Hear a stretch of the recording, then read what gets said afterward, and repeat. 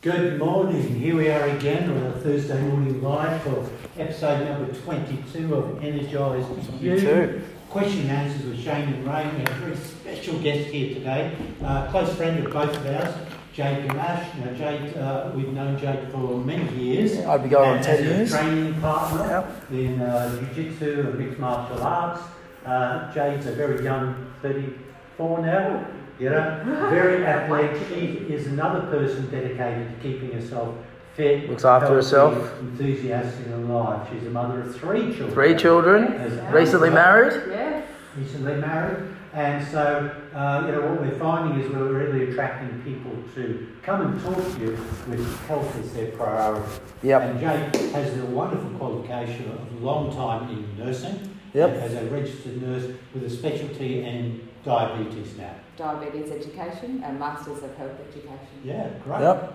So today we're going to talk about how diabetes could affect you, what we can do for prevention, and what we can do lifestyle, looking at how to remedy things. Sure. It's a 100%. It's a really common type 2 diabetes, as you know, Jade being the expert at it. It's a really common thing that's popping up a lot now with the lifestyles that we're living, with the diet that we're not eating or eating too much of and too little of. So anyway, and as we said before, Jade's a great friend of mine, a long time, probably going on 10 years. I've had the privilege of training her youngest son, or oldest son, should I say now, Levi, from a young age, about 5. Jade's always been someone that's been a client of mine on and off over the years. Very intelligent, very health-based, you know what I mean? She's more educated than I am, or these both are, but anyway. And, we were hanging out, doing a bit of training a few Sundays ago, and we started talking about, and, Jade's seen a couple of our streams. She said, I'd like to come on and share my knowledge. So, I'm once again going to be the thorn between 2 roses, and Jade, we'll let you introduce yourself and what we're going to talk about today. Yes. So I'm Jade Gamache. I'm a credentialed diabetes educator and a member of the ADEA. Today we're going to have a little bit of a talk about type 2 diabetes and what that is and how it can affect you and how you can prevent that. So there's many forms of diabetes. There's type 1, there's type 2, there's MODY, LADA, pre-diabetes and gestational diabetes. Yep. But 280 people in Australia a day are getting diagnosed with diabetes. That's huge. Wow. Absolutely. 280 a day. I believe that too. Yeah. 85% of that preventable is type 2 diabetes, which is preventable. Or lifestyle. Lifestyle factors. So it can be hereditary, can be one cause of that, but most of it is diet and exercise, and that is completely preventable.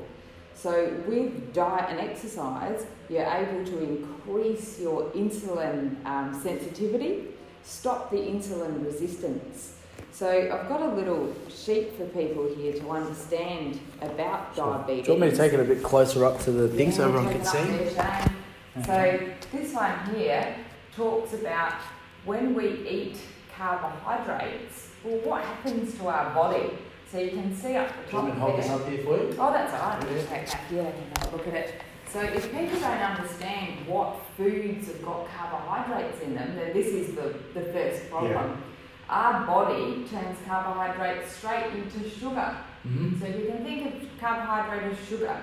So there's 5 food groups. There's the grains, there's the fruit, the dairy, the vegetables and the meat. And 3 of those food groups have got carbohydrates in them. Yeah, absolutely. That's the grains. And take out your potato, sweet potato, corn and put them in your grains, which is your bread, your rice, your pasta. Fruit, carbohydrates. Dairy, except for cheese, is carbohydrates. Now, if you're eating over the Australian guidelines to healthy eating of those carbohydrate amounts, and you've got a risk factor for type 2 diabetes, you're likely to progress on to get it. Yeah. So when you eat a carbohydrate and you're diabetic, your body turns it straight to sugar, as everyone else's does. But here's where the problem lies. Your body puts it into your blood, and your blood is full of sugar now. So what happens then is that the blood detects that there's glucose in it, and it sends off a message to your pancreas to say that get the glucose out, it can't sit in here. Okay, it's going to send your sugars high. The pancreas originally would send out an insulin, but you're only born with so many of these cells, and after they're gone, they're gone. They don't come back. Right. And that's a myth about diabetes. It sends an insulin out, an insulin attaches to the glucose. Originally, it takes it through the cell for your body to use as energy to pump your heart, keep your body moving. But with diabetes, when you've got lots of adipose tissue, which is a lovely word for fat, yeah, have you got any, right? Ray's packing. Ray's pretty lean. But once you get adipose around this receptor, it doesn't realise that insulin is trying to push the glucose through. It bounces back into the blood. So the fat around the cells is actually Yeah, blocking it the blocks natural it. production. And if you're not exercising and Breaking not it down. breaking it down and getting rid of that fat, it doesn't know the insulin's trying to put the glucose through into your cell for energy. Right. The other thing that exercise does is makes it more sensitive to the insulin being there.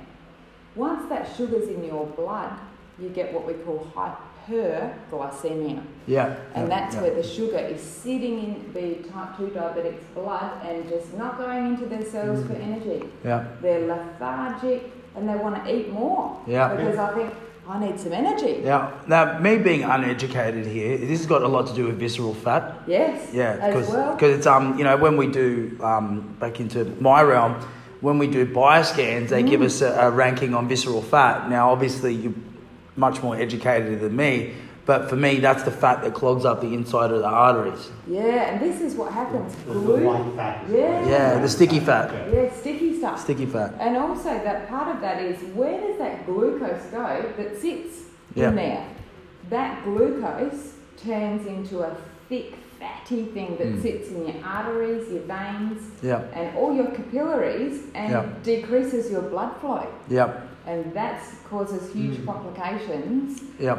systemically for type 2 diabetes. And basically what sugars that the liver can't deal with as well, it'll just go, let's store this as fat.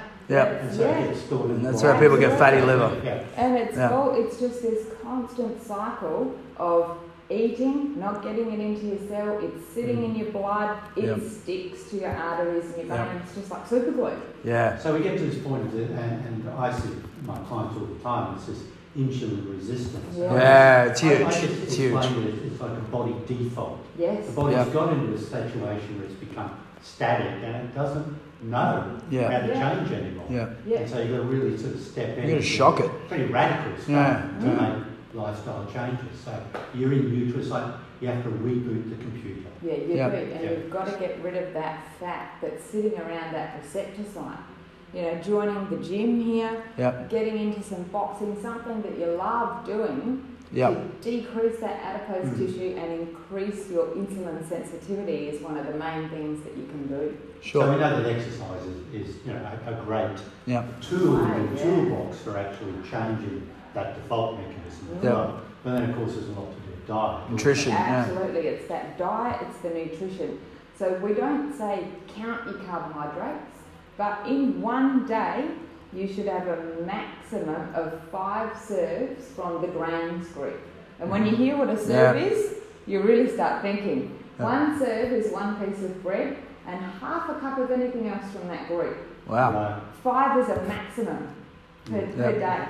2 pieces of fruit per day. So if you're going to boost and you think that you're having a healthy diet, Five serves in with the jumbo. One jumbo, and then you got ice cream on top, and then 3 from the dairy, and 1 serve is just 1 cup.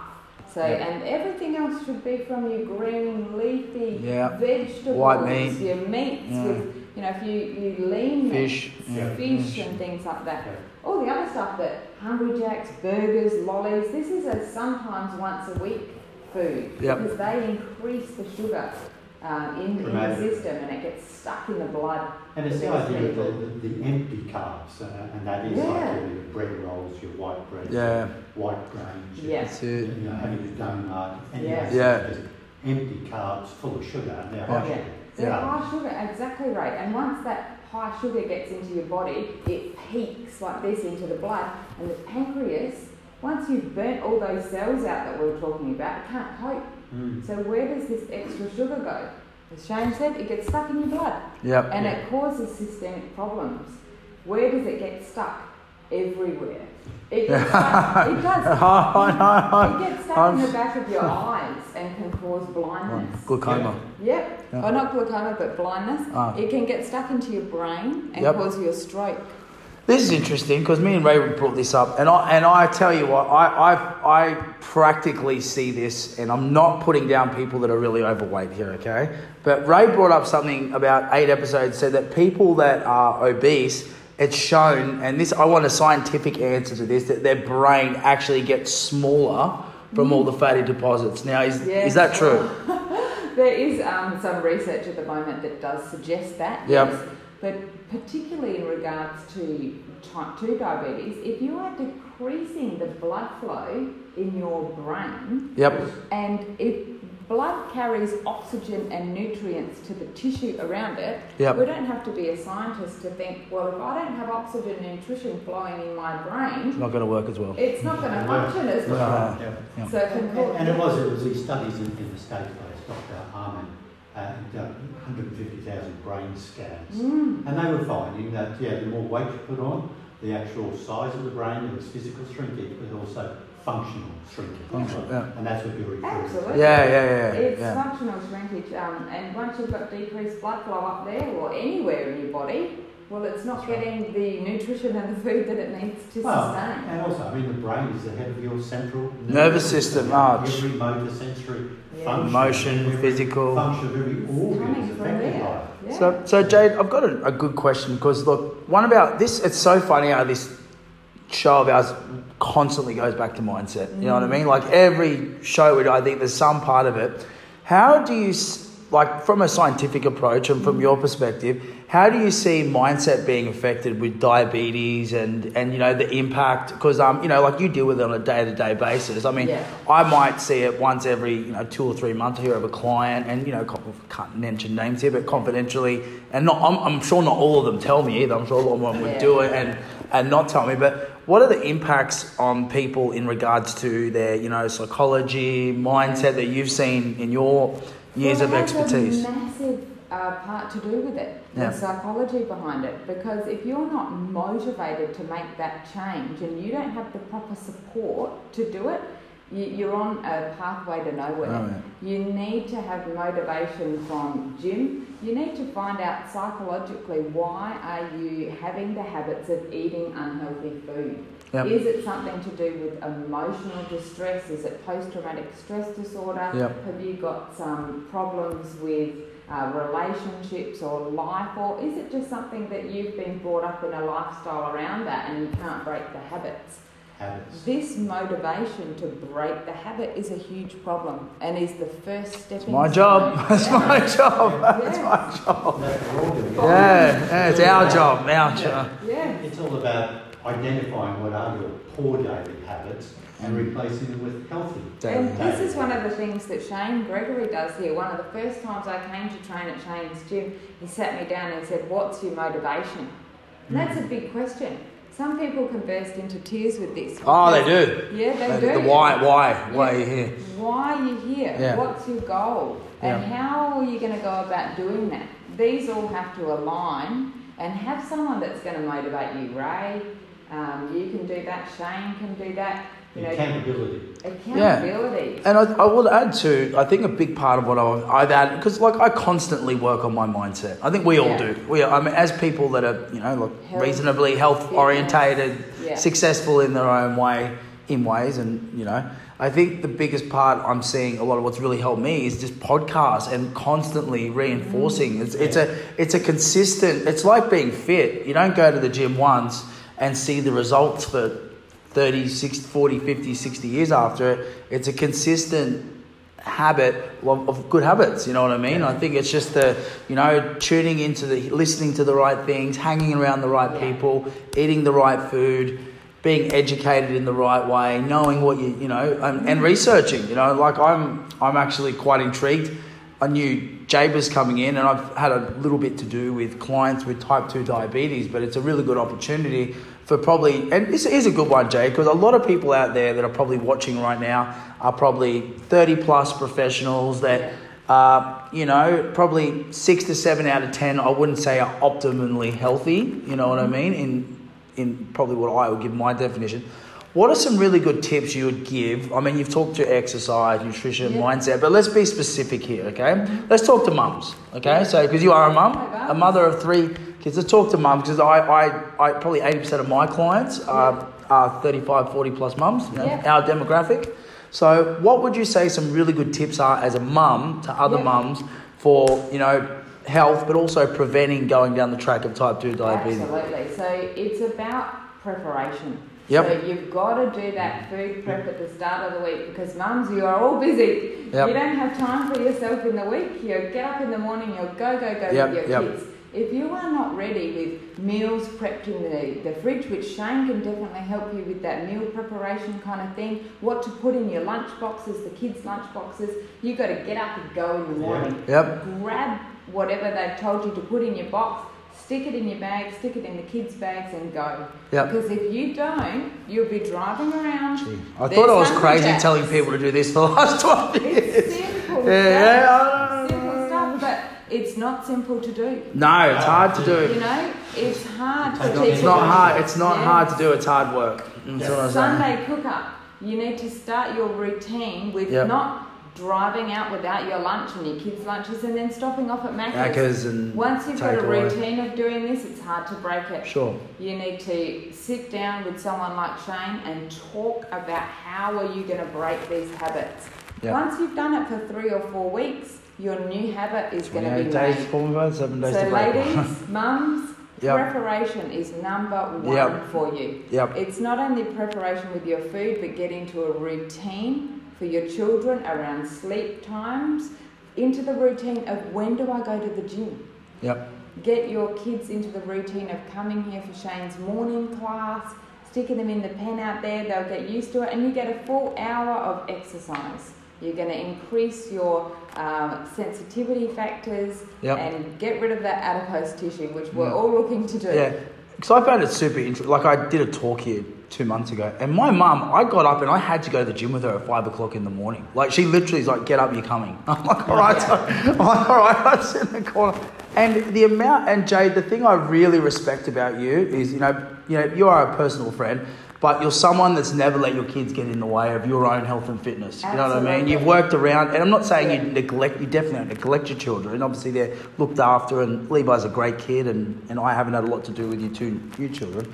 But, it's something I really admire in someone, because so many women do it. It's such a high percentage of women and it's so frustrating because you want to help them. But I don't necessarily, I mean, my mum I love my mum, but she was like pretty my way or the highway sort of thing. But like I said, I really respect women that, there's some women that train at my gym that have 4 kids, that work 3 jobs, and they're still here every day. And that's right, you are the role model. Your kids are watching you all day. Who do they learn from? It's you, Mum. My mum. Yeah. So when they see Mum out there and Mum is fit, Mum's out there hitting pads with Shane Gregory, Mum is eating healthy food, they want to be like you. That's right. But if you are the role model that's popping off to Hungry Jack's, you're not motivated, you're sitting at home, your children are then at risk of diabetes, metabolic disorder. Right. Yeah. So if you love your kids, I need you to get them out there, get them into the lifestyle, get them into the passion of health, fitness, and all the things that are going to increase their wellness for their lifestyle. I heard a really interesting thing from a friend of mine. It was like a motivational seminar. And it's like, kids see what you do, not what you say. Yes, that's right. Absolutely. Yeah. And look, I think what I found was a bit of a frightening stat at one stage of doing some research. And it was that things like heart disease are actually set up in children between the ages of like 4 and 8. That's when the damage can start. Yes. And we think, okay, they're vital little things, but that's your responsibility as parents. Yes, 1 in 3 children at primary school are developing type 2 diabetes. Wow. From the poor lunch boxes that, who does the shopping? It's the parents. Yeah. We are putting food. The nutrition of the parents pre-pregnancy and Yes. during pregnancy is going to affect the nutritional health. Makes sense. It makes sense. It's Yeah. so much our responsibility to do that. Kids don't do their own shopping, so who's putting the food No, in the shopping no, trolley? no, We yeah, have to ask who is now responsible Yeah. for creating 1 in 3 children in primary school in Australia will be developing type 2 diabetes. So while we're guilting you, Oh, we're making you feel bad. That's good. That's good. why is it that, you know, it's now over 60% of the Australian population is overweight or obese. We've now overtaken the United Americans. States of America, which was... That's a scary fact too, because I've been to America and I can't. It's a scary fact. Now, it's interesting, Yeah. like I left Australia in 1980 as a young lawyer and went overseas. And when I left Australia, my impression of people were more, people were built like us. People were, fit, young, outdoors, going about their things. When I came back 22 years later, people were fat. And I thought, What's happened? What happened? What's I going left, on? look how it fell apart. But, that 20 years, and what happened, I went to America in 1976, I think it was, and saw the first fast food, McDonald's and things like that. I thought, wow, glitzy, bright lights. And when I left Australia, we didn't have a lot of that. When I came back, we're just infiltrated with it. Infiltrated. The whole processed foods Yes. has driven us to the unfortunate, unhealthy state. And the children are more recognising the sign of Macca's than the sign of the cross these days. Yeah. Oh wow, religion. Yeah, the golden Really? arches, Wow. are well recognised in So- children. So parents, we're the ones, we're in the control seat, the driving seat, particularly Yeah. when they're so young. And it is our responsibility to not just take the easy path of Yeah. just give them this sweet. I've always, I grew up, I went to the dentist and you did a good job, you didn't play it, you were given a sweet. He's And a tough we still year. think of these things as treats.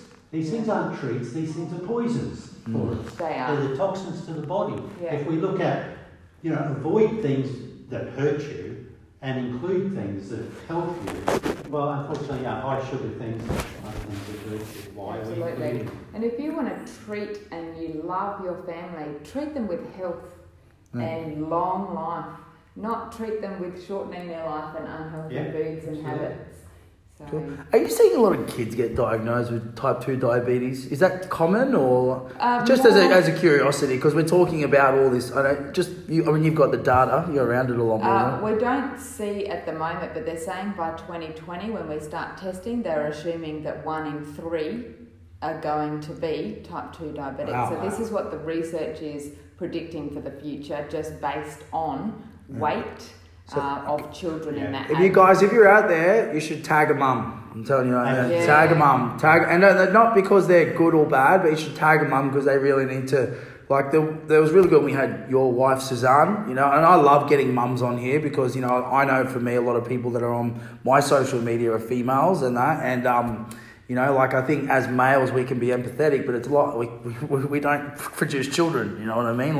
We do, but we don't, we don't create them, but and like I said, it was before but it's just really good to get Jade on and someone that's beaten that mindset battle of having 3 children. When I first met you had 1, and now you've got 3, and you're still getting your training and eating well, as you can see. A 2-year-old and a 6-month-old. Yeah. So mums, get back to it as soon as you can. 6 months. Jeez. And she's very hard roll in jiu-jitsu and smacked me and kicked me in the head. Jade, I used to be scared of Jade when we used to spar years ago. And I was all right, we're going to wrap it up with that, episode 22. Give us a 1, guys, on Facebook if you're watching this live. Give us a 2 if you're watching the time. And also, tag a mum. Tag a mum. Or share this. And some people don't like being tagged on social. Or just PM this to them because I think it's a lot of value. It's really good. Thank you, Jade, for coming along. You're amazing. We're definitely going to have to get you on again. You know what I mean? Yeah. Suzanne as well. I think we need more females on the show. Yeah, definitely. Ray's just too much of a yang energy for me. But anyway, I'll wrap it up at that. Have a good day. Thank you, Jade. Thank you. See ya. Bye. Bye.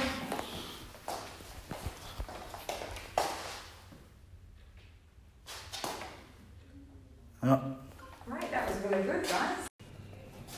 got it? And he's our producer, production manager, Anna, who refuses to be a guest on our show, but we're going to work on that over the months and years.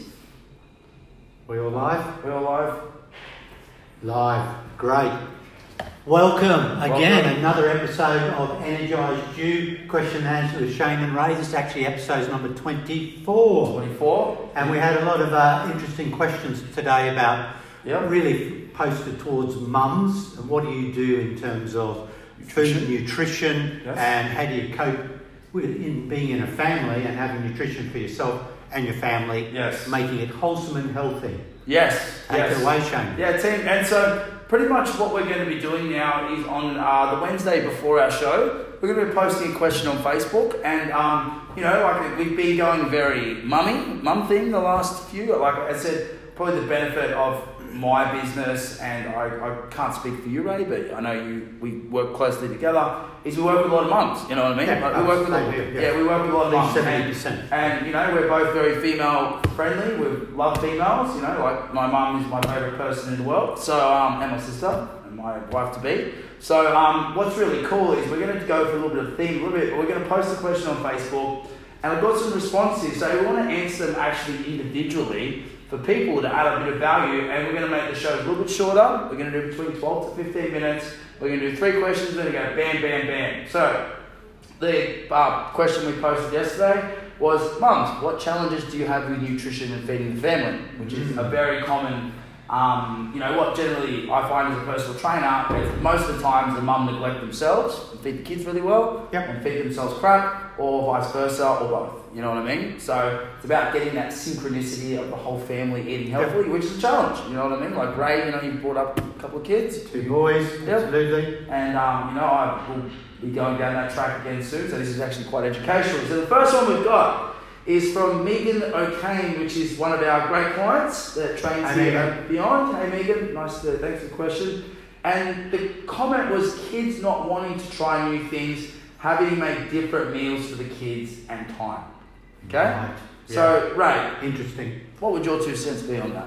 Well, look, my perspective is going to be a bit different because, I was brought up in the I was born in the 1950s, and so food in those days was very different to what is available for kids these days. 100%. We simply did not have a lot of processed foods. Yep. And so our foods were very wholesome. My parents are Italian, and they in fact owned a restaurant one stage, so we had lots of good nutritious food. But I still remember the complaint in my family. I was one of 4 children.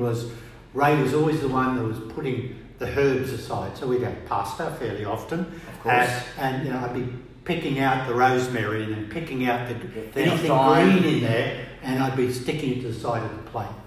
And of course, then as I grew up, I grew to love those things. So the point is for me is that any child is going to have something they like and some things that they dislike.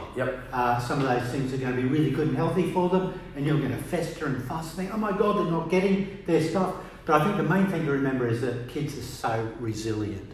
Kids are strong. I mean, you think about your own upbringing, all the terrible stuff you did to yourself probably, and you've survived it, and you've revived and adapted. With my own kids, we brought them up pretty much totally vegetarian till the ages of 7 or 8. Okay. So the key is, if you can, those first 7 or 8 years, get into good habits. So, it's setting up for strength and ability as a family. Because, look, it's things like heart disease, etc., can set in by the time you're age 5 or 6. So I'm just going to say to your parents, look, be really food conscious. If you're feeding your children crap, you're not going to have a strong, healthy adult when they grow up. And you're going to regret that. So now's the time, even when they're going, I don't want to do this, and can't I just have that chocolate thing, giving them something that's simple and easy and sweet. Well, you're not really doing them or yourselves any favours. Sure. Cool. So that's my tough line. Perfect. Is, suck it up, feed them something good. Good. So I'm going to go pretty similar, but I'll share. So what my mum and dad worked out with me is if they put, I was a nightmare of a kid to feed up till about 10, 11, 12, 13. because I only really like potatoes and onions. I wouldn't eat carrots, I wouldn't eat cauliflower, I wouldn't eat any vegetables. I love meat, you know. Any sort of meat besides fish. That's the only thing I don't eat, unfortunately, for whatever reason. It must mean I was one of the people, Neanderthals from in the middle, not on the coast, whatever, from 5,000 years ago. But what they worked out is making broths and soups and casseroles was the best ways to get, that included, beef. My dad, his stew, he still makes it. God bless his cotton socks. The only thing he ever used to cook it, because Mum did a lot of cooking, Dad worked, was a big stew, and it had potatoes, veg, like broccoli, carrot. I, as a kid, didn't realise. So I'm like, oh, Dad, stew, yeah, tonight. But if they would have cooked me a bit of steak and put anything but potatoes and onions, say they put a bit of broccoli, okay, I wouldn't eat it. But if I put it into like a casserole or broth, and that's why I'm a big fan of broths. As you know, I eat a lot of broths myself. They're very healthy. They're a very Asian, Oriental way of eating, which I found my diet, especially from some of your coaching over the years, Ray, my own education. My diet's gone very Oriental over the last 5 to 10 years, I would say. The last 5 years especially. So yeah, that was one trick we did. Now the other thing too with parents is suck it up. Like, what you should do is, rather than go, oh no, my kids won't eat that, eat what your kids eat. So if your kids like eating potato, you eat potato. If your kids like eating bananas, you eat bananas. If your kids, but it's about giving them healthy choices and working around your kids rather than kids working around you. That's just selfish, you know what I mean? I think most parents are lazy, to be really honest. Most of my clients are lazy when it comes to nutrition. They think, oh, it's too hard, I can't do two. Well, simplify it. Like, if your child likes eating sugar, it's because you've introduced that into their diet. And exactly what Ray said. Look, from a young age, when, like me and Jen, my partner, we talked about having children, I'm like, they're not eating shit. You know, they're not going to get... But my mum, God bless cotton socks, I grew up on Cocoa Pops. One of the worst possible meals you could have for breakfast. Now, if I was to have a mouthful, it would probably nearly make me feel sick. And I loved it as a kid, but it was those bad habits that were put into, like, my parents did good and bad things nutrition-wise, and they didn't have the education back then. It's not wrong or right, but the problem, the thing is now, is that parents are not instilling good habits in the kids, and they'd rather go and buy a 24 packet of Smith's chips rather than go and cut up some avocado and carrot and make a hummus dip for their kids. It's because they're lazy. You know what I mean? And it's pretty simple, and 80% of the population are lazy. And I know most people aren't going to like this, but what my answer to that is, you work around what your kid likes eating. So if your kid likes eating potatoes, you eat potatoes. If your kids like eating fish, you eat fish. If your kids like eating steak, you eat steak. Then what happens is because you're basing on putting good nutrition tips into your children, you follow them rather than follow you. Because most people eat like crap. You know what I mean? And that's because of the last 30 years. Marketing, when I grew up, Nutri-Grain was sold. I'm like, Nutri-Grain is one of the worst things to feed yourself. Nutri-Grain was the Iron Man. There used to be Trevor Hendy, and remember the ads? You know, like Nutri-Grain and Just Right. Those breakfast cereals are full of sugar, they're full of crap, they're full of everything. Empty carbs and sugar. Exactly. So, you know, what I think is about installing good habits in your kids from the start, and then you working around what your kids eat rather than the other way around. That'll be my answer. Yeah. I mean, I'd just add to that, what you've got to do within that as well is that if you're eating what your kids are eating, provided it's good and healthy, then you can add in your own stuff that on top, of course, individually for that. And the idea of, most kitchens will have a blender in these days. Yeah. So blending stuff up, blending stuff up, casseroles, make it more acceptable, broths, and put stuff into like if you're making chicken rissoles and things like that, where you add in garlic, little bits of pieces in chili, whatever. So you can adapt it, and Shane's saying, look, it's the Asian style eating and the Mediterranean style eating are really sort of basis for longevity. Now we're seeing big changes in China now as we sell them more dairy products. They're becoming they're becoming the most type 2 diabetics in the world in China now, and this is post the introduction of all Western style food eating. So you've got to look at that, really. Interesting. Well, the highest saturated fat is in cheese. Cool. I'm coming from an Italian background. Cheese around the house growing up, but balanced with lots of green leafy vegetables and olive oils as well. Like as I said, there's the Sicilian diet, or the Italian diet is very calorie dense, but it's very healthy. as well. Can be, yeah. Depends on what you have. Oh, cool. Next one, we've got a question from Bree Keith. Having easy, quick, healthy stuff to prepare when time poor. Okay? Yeah. For the family. So, Ray, go first. Well, once again, it's all a matter of how organised or not organised you are. I mean, my tendency is when I cook, I do cook like an Italian in terms of I cook in preparation for just in case a guest comes over, there's plenty of extra food. And so I will cook so that meal lasts several days in terms of, leftovers, and you can reapply it and do different things.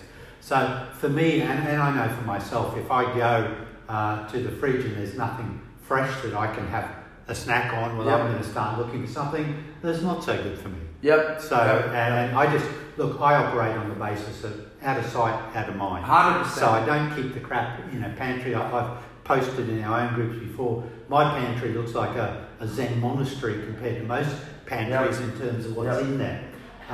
If I had, if there was some sort of devastation and we had to live on our stored food, well, we'd last about 3 days from the food in the fridge because I do not have a lot of tinned stuff. You don't have preservative-laden food. 100%. So what I would add this as well as Bree is further down the comment you said you don't have time to prepare, you have to make the time. You know what I mean? Have you got the time to have a shower in the morning? Have you got the time to, go to the gym? Have you got time to go to work? You've got one, honestly, I have this problem too, so I can definitely help. I have a lot of empathy and compassion for people who lack of time, because I can tell you right now, I work a minimum of 60 to 70 hours, I would say a minimum of 60 hours a week. I also do a lot of commuting with my work now, so I'm traveling a lot. So one of the things I find really easy are slow cookers. You know what I mean? It's literally like, Bree, what I would say to you is get 2 or 3 pressure cookers, slow cookers, or if you want to go up to a Thermomix or, whatever, just grab a bunch of veggies, you grab a bunch of meat, you just throw it in there, and 4 hours later, voila, it's done. And look, I make bone broth out of, I don't eat mammal meat, I don't eat beef, cows, but I do eat chicken and fish, so I make bone broths out of those, so long cooked bone broth. And then I'll use what I have, and then I'll put the rest in the freezer, so I can bring it out and chop off a bit and just have that bone broth at different times. And Bree, what I would also say too is what's on top of doing the pressure cooker, the slow cooker situation. Another thing I like to do, this is back when I was single before I met Jen, my fiance does 95% of our meal prep, does 98% of our cooking. I'm super lucky. She eats healthy, we both eat healthy together. But I was single for 3 years before I met her. And one of my other little hacks I used to love doing was actually hard boiling about 12 eggs. I love eggs. Eggs are one of my favorite things. So I would hard boil 12 eggs. It would take me 4 minutes. Okay, so and then how I used to do it, I used to have a slow cooker. I'd make up a big veggie broth with some minced turkey or white meat with it. And while that was on, I would go and throw a dozen eggs in the saucepan, boil them, up and done, and that's it. And within 5 minutes or so, I've drained the water. I've got 12 little snacks there that I can use, or you can make them up for breakfast. You can cut them up and make them into little wraps. I think also with time-efficient fruit and vegetables, avocado is a great snack. Apples, seasonal fruit and vegetables. I think also another good one is to, even if you don't have the time to make your own hummus, you can buy an organic or a great hummus, is just chop up a bunch of carrot sticks. And I'll give you a system right now. Put 12 eggs in a saucepan, have a slow cooker going, and then cut up half a dozen pieces of vegetables and fruit, put them all in your thing, and I'll take a maximum of 1 hour, and there's your meal prep done for the week. Or 70 to 80% of it, and then maybe having a fruit bowl full of veggies and fruit or whatever. And then obviously if you're going to juice, you can make up a litre and take 200 mils per day. Everything is about mass production and time efficiency. And I personally know Bree myself, she's a lovely person. She works full-time with a hairdresser. She's got children. She's got family. But you have to put that time aside, because what will happen if you don't do it is you will go to McDonald's. You will go to a takeaway. You will go to a cafe, and then what you eat, you don't know what's in it, and you generally pick the least healthiest, quickest option, which is very common. I don't know about that for yourself, but that's what we probably see on the common thing. Is there anything else you want to I would just say, for me, the principle always is, don't do things that hurt you, do things that help you. So in terms of your cooking, your food, particularly that you're feeding your kids as well, don't do things that you know, and if you don't know, you need to educate yourself, they're going to hurt them, and do things that are going to help them. Remember, that nice big glass of pure orange juice is not in the healthy option. No. That is dense, packed with sugar. Yes. Natural fruit sugar, but it's too much. You're not going to shove 4 or 5 oranges in their face at one time. No. So that needs to be well diluted to 25% the rest of water if you want to have it. So educate yourself what's healthy. And I would also add to that as well is having water on you. And this will link into the next question. So anyway, Bree, I hope that helps. Look, I have so much empathy and compassion for yourself and mothers in the same thing. They're working long hours. They've got kids to feed, but there's a lot of tips. And literally, because I know you come to the gym regularly, it's just a client of ours. If you can put 2 to 3 hours aside to go to the gym, I'm sure you can put an hour aside once a week to prepare. And not about weighing it and preparing it and packaging, doing the macro base. Okay, I don't think most people would have the time or patience to do that. But literally just having that mass production of healthy food ready to go. And then you set up for the week. You know what I mean? Like, I don't know about you, Ray, but for me, in a business context, I plan my week on a Saturday. I have all my PC sessions booked in, all my meetings, time to do my marketing, time to do my admin, time to do this. And you have to treat your food as the same. You have to treat it like a business. Because if you don't, put it in diary. Like plan to a point. You know what I mean? Some people, like I've got certain clients that literally every little thing is planned and that's fine. But you've got to find your happy point. But you have to. If you fail to prepare, you'll prepare to fail. Absolutely. No, I think we're going to run out of time. Cool. Very quickly, drinking enough water. Last one. So Sue Cooper Gray, drinking enough water. Okay, so Sue. So here we go. This is the answer. Look what we're doing.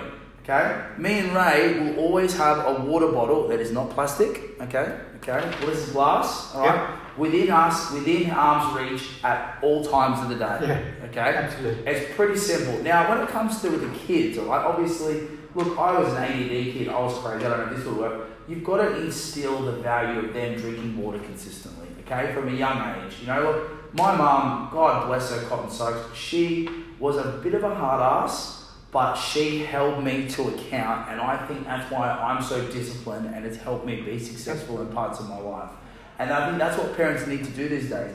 Not mollycoddle your kids, not take the easy version of giving them a can of Coke. Look, have a glass of Coke once a week as a treat. That's like, you know what, hey, you've been a really good kid this week. Or no, I'm going to take you up on that. Oh, okay, well. Toxic stuff should not be a treat. Well, don't take it as a treat. High sugar, whatever. Okay, I'm saying things that, I'll reverse, sorry. Things that aren't optimally healthy, like water and green leafy vegetables and white meat, the Oriental Mediterranean diet, should be considered a treat and should be like a once a week thing, or if you're going to take them to a McDonald's party or whatever, you know what I mean? No, I'm not condoning that, I'm saying it's the right thing to do, but a big problem we have is people treat eating bad food as a routine rather than as a reward. You know what I mean? So it's the same thing. You have to install that into your children. They need to know that we need to be walking around with a water bottle with clean, filtered water at all times. Okay? And that water is what they drink. It's not cordial. It's not soft drink. Cordials, high in sugar. It's not reconstituted orange juice. You know, it's water. You know what I mean? And then anything else that's got a bit more sugar in it, like for example, a glass of orange juice, that's a treat. You know what I mean? And that's a once a week, once a fortnight, once a month. But for yourself, so this is simple. Just carry this around at all times. Like have a water bottle. Another thing too, when I wake up in the morning, 2 glasses of water, first thing I do. So that's it.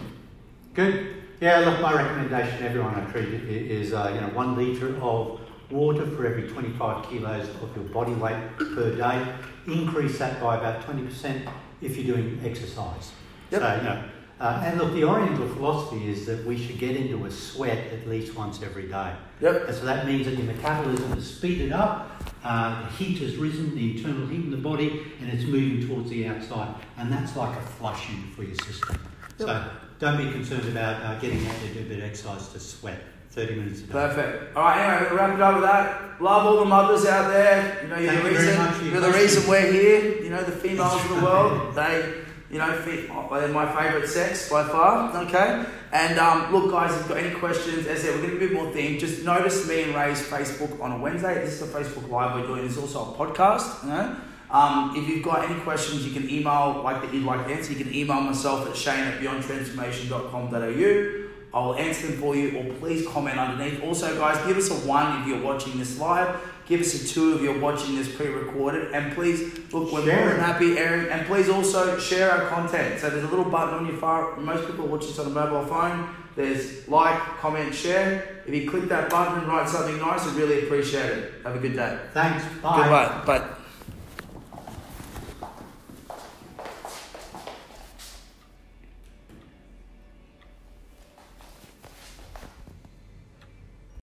All right, Ray, lead the way, sir. Good morning. Energised You, episode number 25. Question and answers with Shane and Ray. Here we are today. We've had a great host of questions came in, all to do with how we tend to self-sabotage ourselves when we are setting a health and fitness goal. And this is a very common problem. Yep. I'll set myself a goal and then I'll get in my own way. It's like doing a running race and tripping over your own feet. Yes. Or binding your feet up and then doing a running race. Yes, I think, look, let's get straight into it, eh? Because Absolutely. Me and Ray have set ourselves a time frame of 15 minutes today. We do get excited when we talk about these topics. So, look, both our jobs are working with people that consistently self-sabotage. I think everyone does to a point, you know what I mean? But let's go with the first one. So we did a post on my Facebook, or our post yesterday, and the first one we come up with was wine. So, Ray, you're an Italian, you've grown up with wine. Obviously you don't drink a bottle of wine a day. A lot of people that did this post. I'm actually concerned we've got some alcoholics on my Facebook. Wow. But talk to us about wine and moderation and how not to use it as self-sabotaging. Coming because you've grown up with it. Yeah, I mean, because this thing, I grew up in an Italian family. I can remember at the age of, 13 or so, I became a man. I was allowed to have a little splash of claret in my chicken soup, naturally. So that was my introduction. Wine in the chicken soup? In the chicken soup, wow, very traditional. I had a shandy, beer and lemonade. Very traditional, Italian, a little bit of stuff in there. So for me, look, my background, I actually went to boarding school for a year when I was 16. Jesus. By my own choice as well. I wanted to get out of home. And we did a hell of a lot of alcoholic binging then. Yep. In fact, we'd escape on a Saturday night and had 24 acres, and we'd get pissed. Yeah. At the age of 17, I gave up drinking. Oh. And so I didn't drink again until I was 23 or so. And look, for me, I've always had pretty good control over alcohol. It hasn't been a particular issue for me. But we know when we're doing sort of investigations of like world health and longevity, that alcohol does play a big part. Many traditional societies, and what we call the blue zones, they will have Okinawan, they'll have some sort of alcohol with some regularity, but minimal amounts. It's like a little aperitif or a little glass of wine post a meal, and that's it. Western society, we tend to, particularly our millennial group, tend to be more into binge drinking. And for me, that's the danger. A little bit of alcohol, and remember, it depends on what your goals are. If you're trying to lose weight, alcohol is high in sugar, got carbs in it. It's a fattening product for the body. So if you want to lose weight, well, that should be one of the things we've spoken about previously. If you want to improve, don't do things that hurt you. Do things that help you. Mm-hmm. So alcohol in excess would be a thing that would hurt you for that content. Cool. So I think the question we've got to ask ourselves is, are you an alcoholic? I think there are a lot of people these days that are borderline alcoholics. I have a massive problem with my clientele, 35, 40 plus women. I think there's probably a very, not high, but there's a very probably serious percentage of people that need to have a look at themselves and go, can I go without a drink? You know what I mean? Because it is a really common problem. I do dry July every year. I've done it for the last 2 years, and it's one of the most amazing things to do. I like drinking. I'll be someone that will binge drink as well on occasion. However, I think the big thing with alcohol, and where everyone gets it wrong, is they make it a daily ritual rather than something that you earn. Okay, I think if you're going to go and treat yourself, whether it's alcohol, sugar, whatever, okay, and it's something that's not going to be good for you, and you know that, it needs to be something put in small percentages, and you need to put a large 80% of work in to earn that 20% of time. Like for me with my life, 80% of my life, I live like my body is a temple, and I eat really well. I drink lots of water. I very rarely drink alcohol during the week. Yep. I may have like the Italian, a glass of beer if I'm out for dinner or a wine out at dinner. But if I am going to do it, the reason why I feel like I've warranted going out for a drink is I put in 6 days of training, but I've eaten really well that whole week. So in my ways, and I'm not saying to do it every week, it's a way of balancing it. And what most people are with wine is out of balance. They think it's a daily ritual. They think a bottle is a daily ritual. That's not healthy. You know what I mean? A glass a day, that's debatable. Not my idea of ecstasy. I think that's also borderline alcoholic if you can't go a day without having a glass of wine. But I think that's the question you ask yourself. Are you an alcoholic? You know, like it's a very confronting question. I would say a lot of you are borderline on that page of can't go without it. Alcoholic tendencies. But which is in my opinion, an alcoholic. But anyway, okay. Number 2, weight plateauing. So we've talked about wine. So weight plateauing, right? So let's talk about weight plateauing. This is for Narissa Roberts, who's one of my dearest clients. She's been with me a long time. She's a hard worker. She eats well. She, she's not a small lady. You know what I mean? She's quite tall. Big build. But she's a machine in the gym, consistent with her training, but she weight plateaus. So talk to me about that. And probably from your degree, we could probably go down the lines of maybe some insulin sensitivity. I think I'll definitely talk about training, how to shock the body. But from you as a therapist, what's some of the common things you would suggest for people that weight plateau? Well, weight plateauing quite often comes from, if you like, any type of plateau. You're doing a certain level of exercise. You think, yeah, I'm getting there, whether it's, walking, 3 kilometres a day, and you build up to 5 kilometres, and then you plateau. You've got to mix it up. You've got to undulate it. You have to make changes. And so when we weight plateau, it's like the body is getting into its natural default.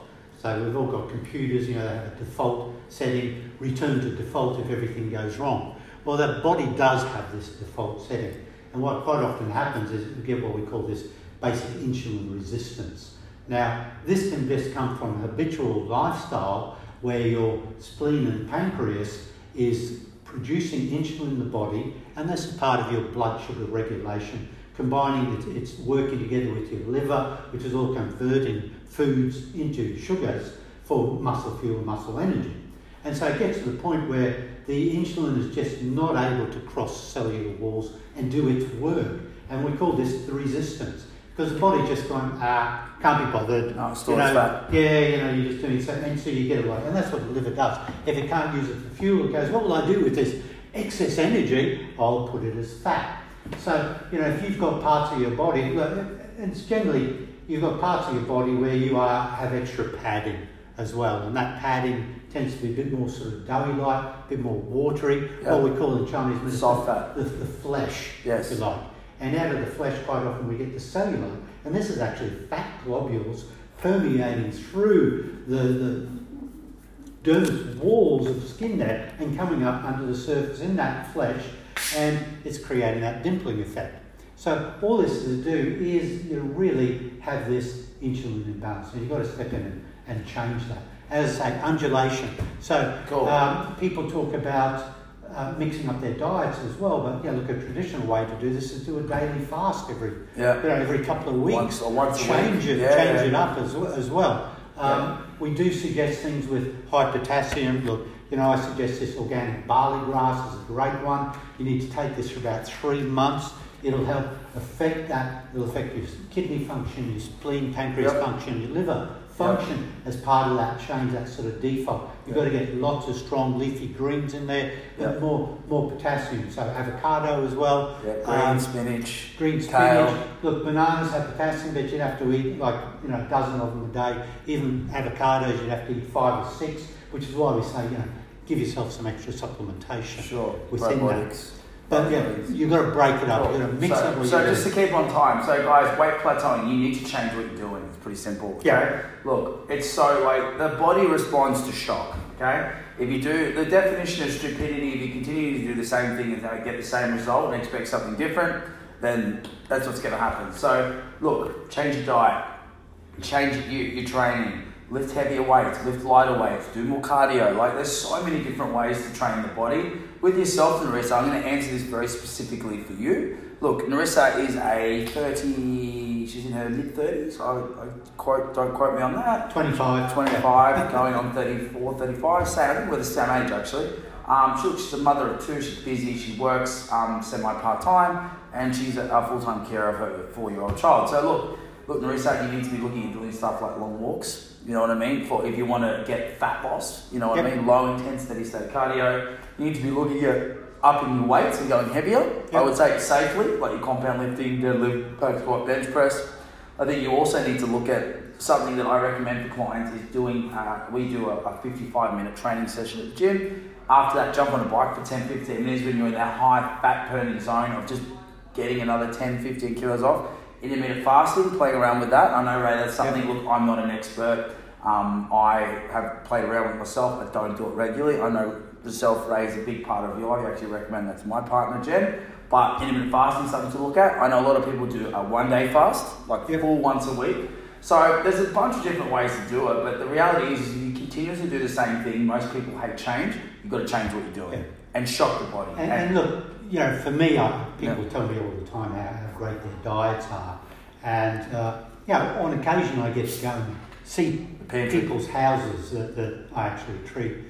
And often what they tell me and what they do are two completely well, not so much. It's in their interpretation. Yeah. What is a healthy diet as well. Yeah. So I like to think of people say, what would you do? What would you serve up if you invited me for dinner? Yeah. You know, and what would I see? Yeah. So take a big photo. We do this as a challenge for people. Yeah. Take a photograph of your pantry and send it to us. Yeah, and a lot of people didn't like doing it. Yeah, they were really didn't like it. And you'll see there's always something that's tweaking, and I'll guarantee there's stuff there that you think is good for you, that is not. Which is not. Cool. So to be on time, last one. Emotional binge eating. So we had a lot of responses, different. I don't want to call anyone out about emotional binge eating. There was a few people talking about Tim Tams. I think wine comes into that as well. So we've got a couple of minutes, Ray. Let's wrap this one up. Emotional binge eating. Talk to me about it. Well, look, I'm a member of TTA, Tim Tams Anonymous. Yep. You know, I just stay away from. Oh wow. I quit. I stay away from them. I've had a Tim Tam in a long time. I've known one in a year. I don't even remember last time I had a Tim Tam. Anyway, it's like that thing. Whether it's alcohol, whether it's food, whether it's relationships. People do emotional stuff which is damaging for them. Yep. Once again, if it's hurting you, don't do it. If it's helping you, do it. So with the emotional stuff, you've got to look for, well, what can I put in its place? So I'm very much I could be an addictive eater, so I simply don't have it in my pantry. Yeah. I'm a real out of sight, out of mind is my best self-control. Sure. So for me, look, you know, if I'm going to do some emotional eating, I'll buy a packet of crisps. Oh wow, you go all out. Jesus. Jesus, you bad boy. And that sort of satisfies me, you know, to what it is. Right. So, but for me, you know, I still go through, shit, what am I, doing? So your emotional eating can relate to anything, but it's identifying and seeing if you can exchange that with something that you know is less damaging for your body, and then wean off. But the best thing is, out of sight, out of mind. Sure. So I've got a good way. It's about choice. You know what I mean? Absolutely. And people make consistent bad choices, and 80% of the population make consistent bad choices with their health and fitness. That's why we have work. And I hate to say it, and this is so blunt, but the reality is most of our clients do this. You know what I mean? It's very rare. You get someone who go, and then get to this point and that keeps a very high level of, you know, standards, habits, rituals, So here's the thing, all right? You've got a choice. Something happens in life and it sucks, okay? So for me, all right, if I've had a couple of quite traumatic incidents in the last few years, I go into graphic detail. I look at them, I take about 24 hours to return, so I don't go to alcohol or drugs where most people do, or binge eating or whatever. I look at it and go, what's something positive I can do to make myself feel better, okay? Now for me, all right, and I'm different to Ray, like for me, I'm not going to go for a packet of Smiths. That's not my thing of a bad diet break, okay? But for me, there's two things in my life that I know that really make me feel good, and that's my martial arts training, and that's work and spending time on my business, you know? So a few years ago, you know, I had quite a traumatic incident. I looked at it, I went, cool. Well, how do I turn this negative into a positive, okay? So I then put my head down with my business, and I set a goal of getting my black belt in my jiu-jitsu, and both those goals I've achieved by the jiu-jitsu 3 years ago. But the reality is you have to stop making stupid decisions when you feel like shit. Okay? Absolutely. You have to stop doing it. You have to be like, cool, look, I feel like crap. Now I can go and exercise, or I can go and meditate, or I can go and spend time with my family, or whatever it is on your happy list that makes you feel good. But most people go, they have the devil and the angel in the air, and they listen to the devil, and that's why people are fat, that's why people are overweight, that's why people are depressed. And, you know, you've got to find a habit of break. Now, my best advice is go and see a psychologist. You know, like, honestly, like, my job as a PT is 90% psychology. You know what I mean? And it's the same with you, Ray. You know, the treatment is a byproduct of actually psychologically motivating and holding that client accountable, depending on who the client is. But my best bit of advice for emotional binging is go and see a psychologist. Like, go and talk to someone about it, because it's a problem. You have a mental problem. And I don't mean that like you've got a disease. It actually, I would even say it's a form of disease. You know, in my opinion, take it for what it's worth. So I think there's, you know, some disorders, we call them, disease, whatever you want to call it. Yep. But I think there's some really good weight loss psychologists. I think there's some really good therapists. Ray is a great one. You know what I mean? Who I think I've gone to for counselling over the years. I think you've also got naturopaths. You know, Nikki Wood is we'll put a tag underneath for Nikki. He's a fantastic, especially working with hormonal women, which we get a lot. So yeah, go and talk to someone. I think that's the number one thing. Don't pick the wine bottle. Go upwards rather than downwards. Take the upward path. Take the higher road. You know, most people don't do it. You know, and we can say it over and over and over again, Ray. But you know, it's a matter of saying it and a matter of doing it. Two completely different things. Well, for me, it is getting that balance. I mean, I work in a bodywork therapy where I consider that the body needs to be in tune to tune the mind, not just tuning. I feel a lot better after our treatment yesterday. Oh, good, I feel great. Yeah. So, and you know, that's part of it. If you're in these default systems, if you have your own sort of addictions, you know, come along for treatments, to heaven's sake. Exercise. You know? Because when we get your body moving more efficiently, your mind becomes more efficient. And in fact, look, you know, I'm doing a $49 thing at the moment. You come along for a treatment and you get a full body map assessment, facial assessment, body assessment. We go through your structure, etc. Talk about life strategies. So we do a whole sort of session. So that's that's an offer I'm just going out at the moment. So hit me up if you're into something. All right, guys. We're going to wrap it up with that. Give us a one of you watching this live. Give us a two of you watching this in real time. Have a great week. We are going to continue to do this show over the break. Ray's not going anywhere. I'm not going anywhere. I'm going to be staying in the country for the next month or so. Oh, no, I will be. Hope. No, I am. I'm going to be home for Christmas. But like I said, just look out for our Facebooks the day before. We're going to be posting, what sort of queries we're after. But I hope that's answered a lot of your questions, especially Larissa. Especially guys about wine, about weight plateauing, and about emotional binging. If you've got any value, guys, please share this. Tag a friend. Thanks for asking for help. Yeah, and we're here to help. If there's anything, once again, comment underneath if you've got anything topics you'd like us to cover in the future, and PM us anything you want. If you want to answer anonymously, that's not a problem. Some of the stuff here we went quite general, and other things like Larissa asked a very specific question, so we answered that. Good. Go from there. All right. Have a great day. See ya.